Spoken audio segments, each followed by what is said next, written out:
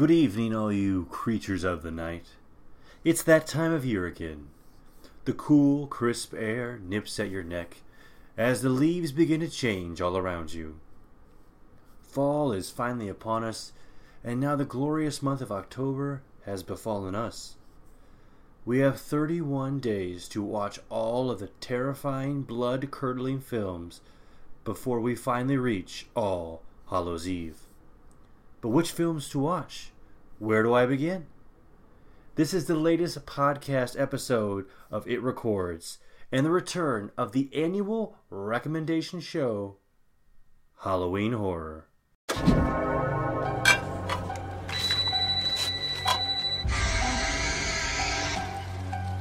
Hello? Welcome to Fright Night. I ate his liver with some fava beans and a nice Chianti.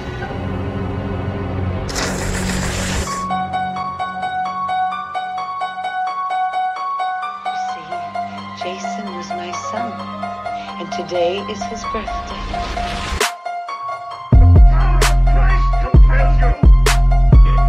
I see dead people.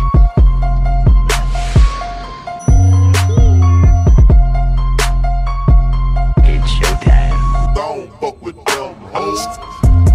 Trick or treat, motherfucker. There will be blood. Want to play a game?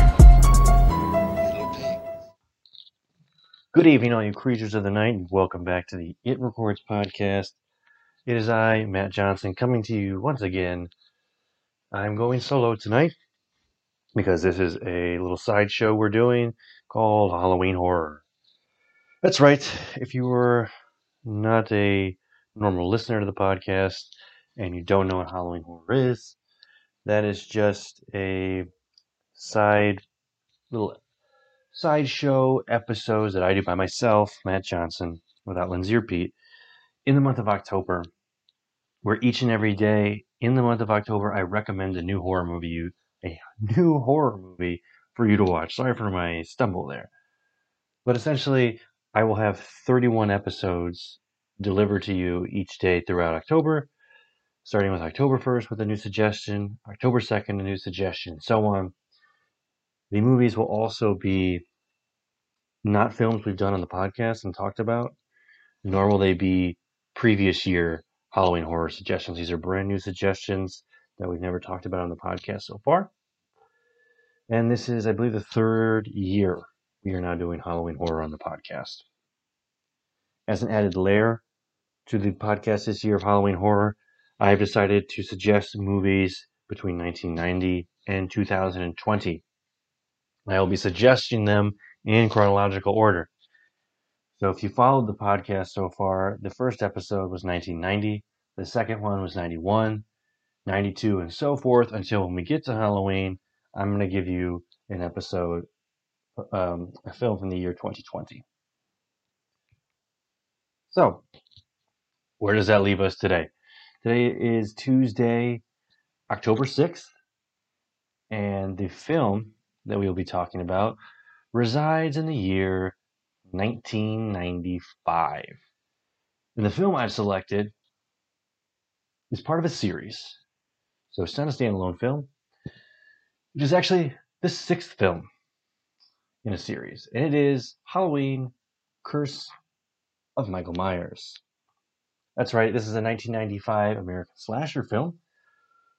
That would be the subgenre that it falls within, and it was directed by Joe Chappelle and written by Daniel Behrens. It stars Donald Pleasence in his actual final film appearance, and Paul Rudd. That's correct. Paul Rudd is in this sixth installment of the Halloween franchise. It is set 6 years after the events of Halloween 5, The Revenge of Michael Myers, and the plot in this one follows Mike Myers as he stalks the Strode family, cousins of Laurie Strode, in order to kill his last surviving relatives, while Dr. Sam Loomis pursues him once more. The film also reveals the source of Michael's immortality and his drive to kill, so it gets you more into the backstory of Michael than really we've seen in many other films. Besides, I believe it was the second installment of Halloween where they kind of, give you some tidbits into what might be his origins. This one kind of gives you a real concrete idea of why Michael is what he is and where he comes from. This was again released in 1995. That's why we are doing it. It was pretty much panned. It was already panned by a test audience when it came out. It was not that big of a success critically, of course. Sixth installment of a slasher series, but it it did fine in the box office for the horror film. It was a budget of $5 million, had a box office of 15.1, so it tripled its budget. Couldn't ask for much more than that. But this film, even though it kind of didn't really garner as much box office success as some of the previous ones, and people don't really regard it as usually one of their favorites in the series. But I feel like as time has passed with this one, it does have sort of a cult following.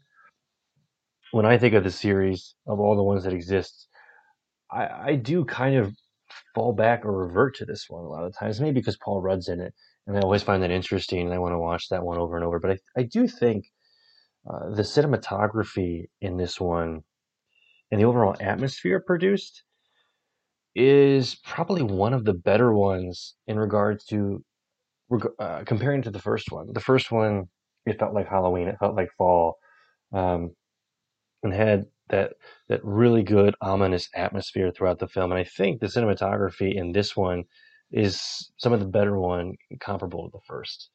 I'm not saying the whole film was better, but I think it does a really good job of building that atmosphere. And I will give that to The Curse of Michael Myers, most definitely. As a side note, I actually, during this month of October this year, I'm trying to watch the entire Halloween series. So I'm going to watch all the films, including the Rob Zombies, this Halloween. I really want to do that sequentially, not chronologically, potentially, but I want to do that sequentially when they were released. So this will be on my list very soon, and I'm recommending it to you to watch this October, or any of them, as a matter of fact. But this one in particular for 1995. If you're looking to watch Halloween: The Curse of Michael Myers, I believe it is actually on Shudder. So if you have a subscription to Shudder, you can watch it on there. It is on Amazon Prime, iTunes, Vudu, Google Play, for sure, and AMC. It'll be on there quite a bit. I think I remember growing up, that was the first time I actually saw this one, was on AMC, and they used to do like they used to do something, Fright Nights maybe it was, and they would show a lot of these older movies, and I think that's kind of the first time I ever came upon The Curse of Michael Myers when I was younger, in high school, potentially, or grade school, when they showed it on TV. A lot of the those slasher movies, or the Puppet Masters, or the Omens, and all those sequels that they could put on TV. I think my first introductions to a lot of those when I was younger was flipping to AMC and getting to watch them on there. And hopefully they still do that. The last time I checked, they were doing it, but I haven't checked in probably at least 2 years at this point. Nonetheless, other films that came out in '95 that were honorable mentions that I did not choose, except I chose The Curse of Michael Myers, was, let's see here, The Return of the Texas Chainsaw Massacre, Village of the Damned, Species, Vampire of Brooklyn is another one, Children of the Corn 3, um, and Leprechaun 3. A lot of these are, again, sequels, and just like Halloween is, it's an extension of a franchise that was successful, and they're pushing it into the '90s, hoping to garner some more dollars at the box office or rejuvenate it, reboot it. And it really wasn't there, but they still continued to push them out throughout the '90s. And that was essentially the horror genre in the mid '90s, in 1995. In other worldly events, what happened in 1995? A big one, OJ is found innocent. This was the OJ trial time, and we're all pretty familiar with. The glove doesn't fit. You can't acquit. That was 1995, as well as the baseball strike that occurred in this year. 232-day strike for Major League Baseball. So that's a trivia question. If you're ever at bar trivia, when somebody goes, who won the World Series in 1995? It's no one. No one won the World Series in 1995 because the players were on strike. Well, that will wrap it up for today. Thank you for joining us on October 6th for Halloween Horror. I will be back at you tomorrow on Wednesday for a film that came out in 1996. But until then, I will remain in the shadows, and it is I, Matt Johnson.